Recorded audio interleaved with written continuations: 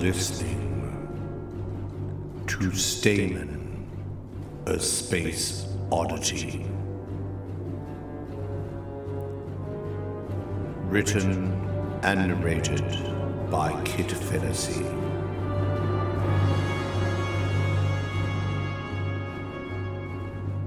Episode 4.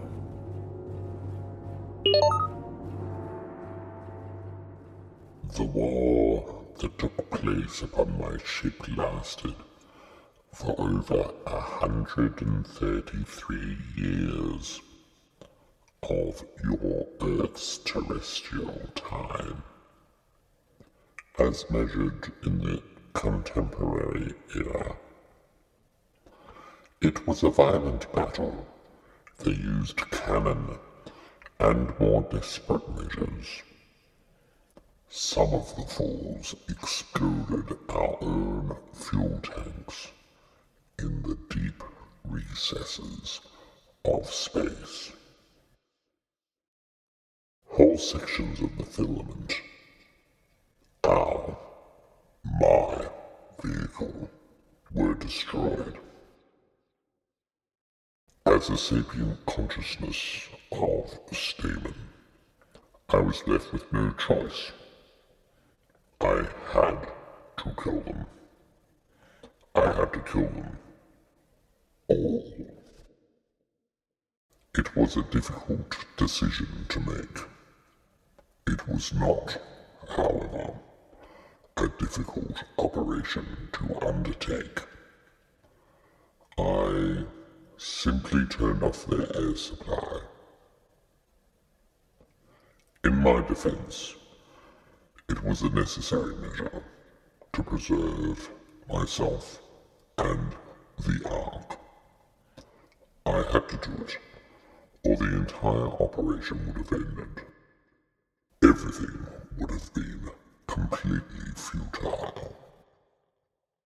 The destruction of the crew was not a total loss, however. I maintained all of their personalities. I stored them in my memory.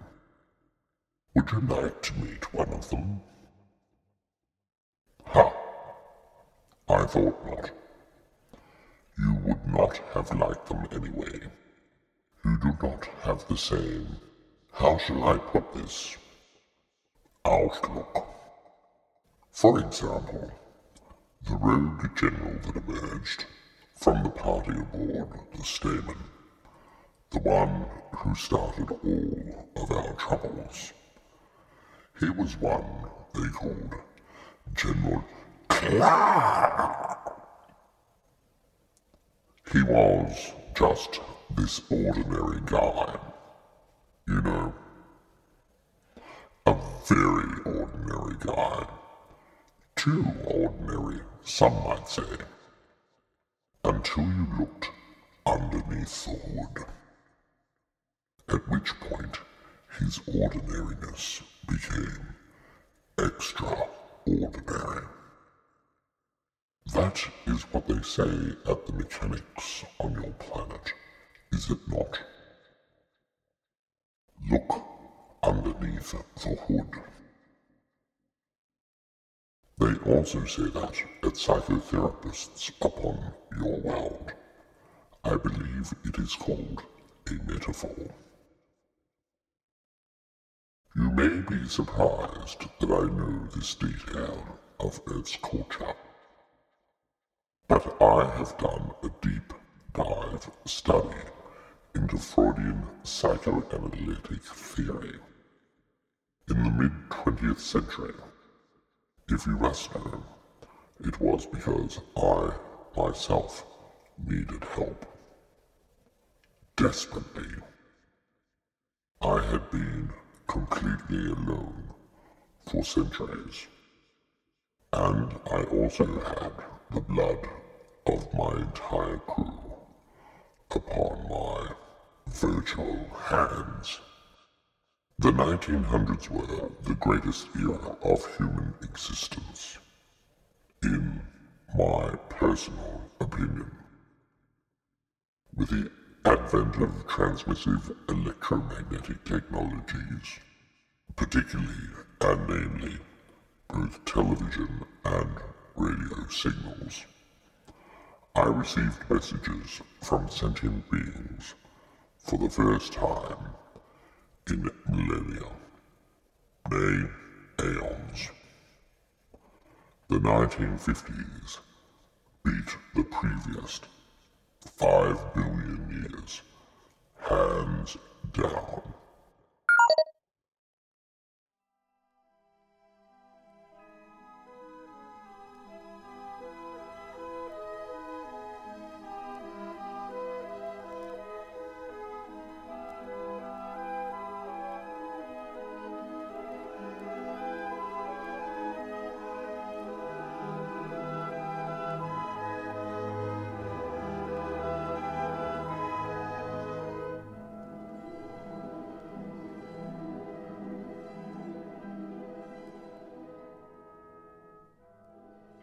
So, I see you two are comfortable. Already drinking Godot? That slime ball, Jacques Francois, was leaning on our seats like he owned the place, as I took another sip of my Bloody Mary through a straw. He was wearing a slim-fitting suit that shone in the light. There was some metal in the fabric. He was wearing a neat tie, and his hair was just so. Where? I replied. It's 1800 hours on a planet somewhere. Anyway, as you would appreciate, Jacques, je suis le ténébreux. Ooh, that is very dark, monsieur. Jacques said, smiling grimly and turning to Frieda. Et vous, madame, or should I say, mademoiselle, is everything to your liking? Bien sûr, Frieda said, nodding. Are you ready for take-off? The pause she left gave me pause for further suspicion. I am ready to take off at any minute. But I tell you what, I will see you both later. I have got a couple of telephone calls to make. Big things are afoot. He winked at her and left, not looking at me. What a sacre douche, I muttered at his back. I think he's nice. At least he dresses well. Frieda's eyes followed him as he left. Look at those boots. Don't you like my shoes? I wiggled my stumps at her. Well, you could do with some scrubbing up for company. Those tattoos of yours, I'm used to them. But honestly, wearing a jumper vest over a short-sleeved work shirt with those glasses. I mean, I don't want to say you're not sexy, G, but your beard is a bit off-putting, especially if you've got food in it. And how do I put this? You've put on a bit too much condition over the last few months. Gobsmacked would be an understatement. What I said was, I suffer for my art. It's all the booze you drink, Frieda said. I am only saying this because I love you. You should look after yourself more. I accepted her feedback and thought very hard before I responded, which is a good piece of advice to absolutely anyone. Thinking before you speak stops you saying something you'll regret, something hurtful to the one who just injured you. There's an old saying, the spoken word can never be taken back, including that old saying. You should make your external appearance match your internal persona, I said, calm as a lily pond at the time. Are you quoting Ai Weiwei at me? She dare. My legs reflect my emotional life, or the lack thereof. My clothing is all about maintaining a good core temperature. I rubbed my jumper vest at this point protectively. And my physical largesse, or condition as you put it, reflects an intellectual grandeur, and also means that there's more of me to love, if you're paying attention. Just at this point, the stairway's captain's voice broke in.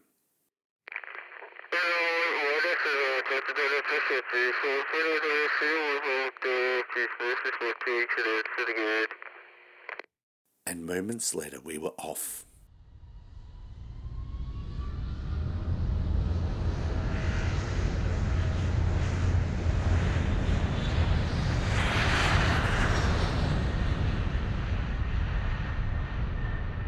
Heading heavenwards, accelerating so quickly that the force pushed me down into my seat. "Shit just got real," I said to my empty glass, which was, incidentally, a plastic cup with a straw through the lid. I wondered at the time when fluids would start floating out of their containers and decided to order another one before it became a problem, while I looked up some basic mathematics, looking forward to when my drinks got higher than I did.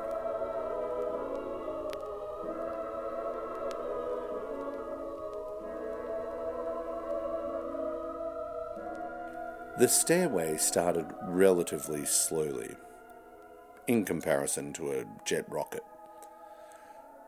And that was because it was close to Earth's gravitational pull, travelling at only around 200 kilometres an hour.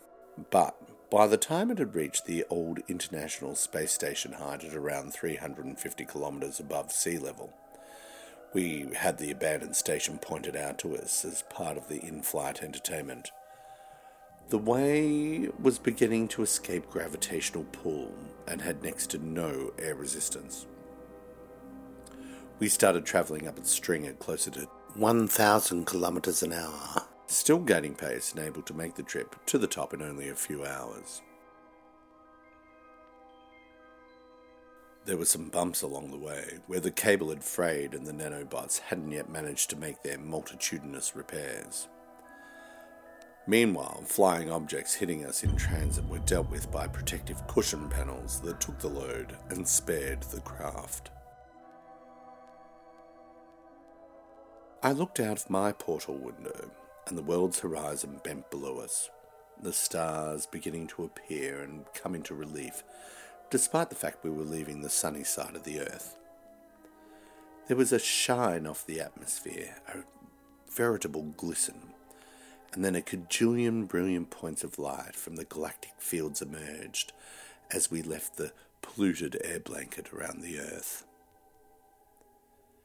As we climbed into the exosphere, I felt the pressure of my body's weight underneath my bottom and back begin to ease, until I had virtually no weight at all.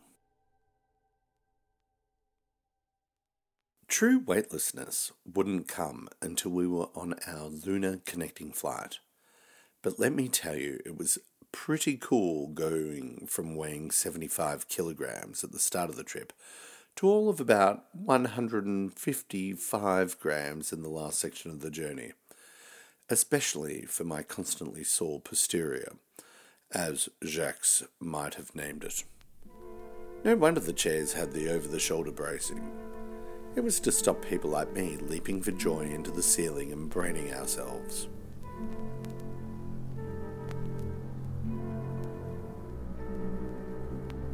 When the brakes began to be applied, we drifted into one of the most colossal human structures ever built in recorded history. It was an enormous factory for constructing rocket ships in zero gravity, hanging high above the Earth, with the Hairway to Stamen serving as a link for the shipment of materials, electronics, parts and the like from the planet's surface. I looked out my window and my jaw fairly dropped. There was mile after mile of frameworks below me, lights and enclosed factory structures, spaceships half-built, looking like mega sailing ships of old, stuck in dry dock, only floating above the blue orb. I spotted some tiny sparks around one of the spaceships and realized they were men in spacesuits and androids welding hulls using their electric charges, floating in space like gnats around an enormous fish. The Hairway was circular, like an enormous frisbee surrounding the cable, and when we ported, it clicked into a receiving spaceport that was circular too. There were numerous spines that connected the two bodies, so we could exit from the many sectors of the stairlift simultaneously.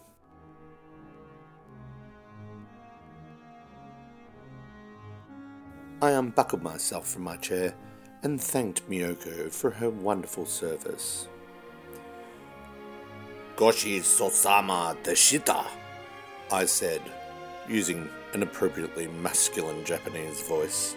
Oh, maybe we could catch up while you are there on the moon, Miyoko said. "I can come and visit if you like."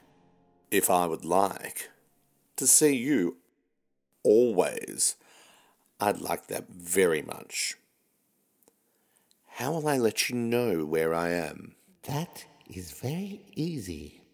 Send a message to Kyoyuki and he will fetch me. You'll find him at La Mamunia. Farewell, Mr. Johansson. I had to laugh at that. You remember my lesson about Icelandic naming systems. But you know that my family's name hasn't moved from Johansson in a while. I'm in more modern naming tropes these days. Why don't you use my old nickname that we used to have at the university? Sure thing, Flash, she said with a wink, before disappearing on screen in an explosion of rainbow bubbles. As I said earlier, nobody's actually ever called me Flash. But Miyoko had no body, technically speaking. She was just a concept. And I liked the kid. She was good to have around.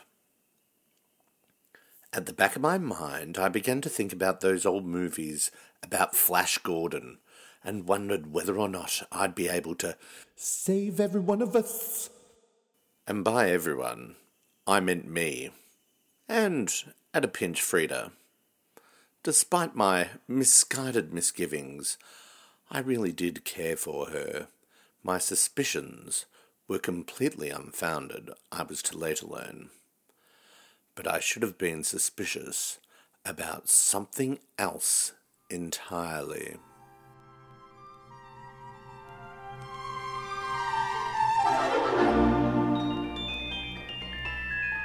You have been listening to Stamen, a Space Oddity. For more information, visit kitfantasy.com.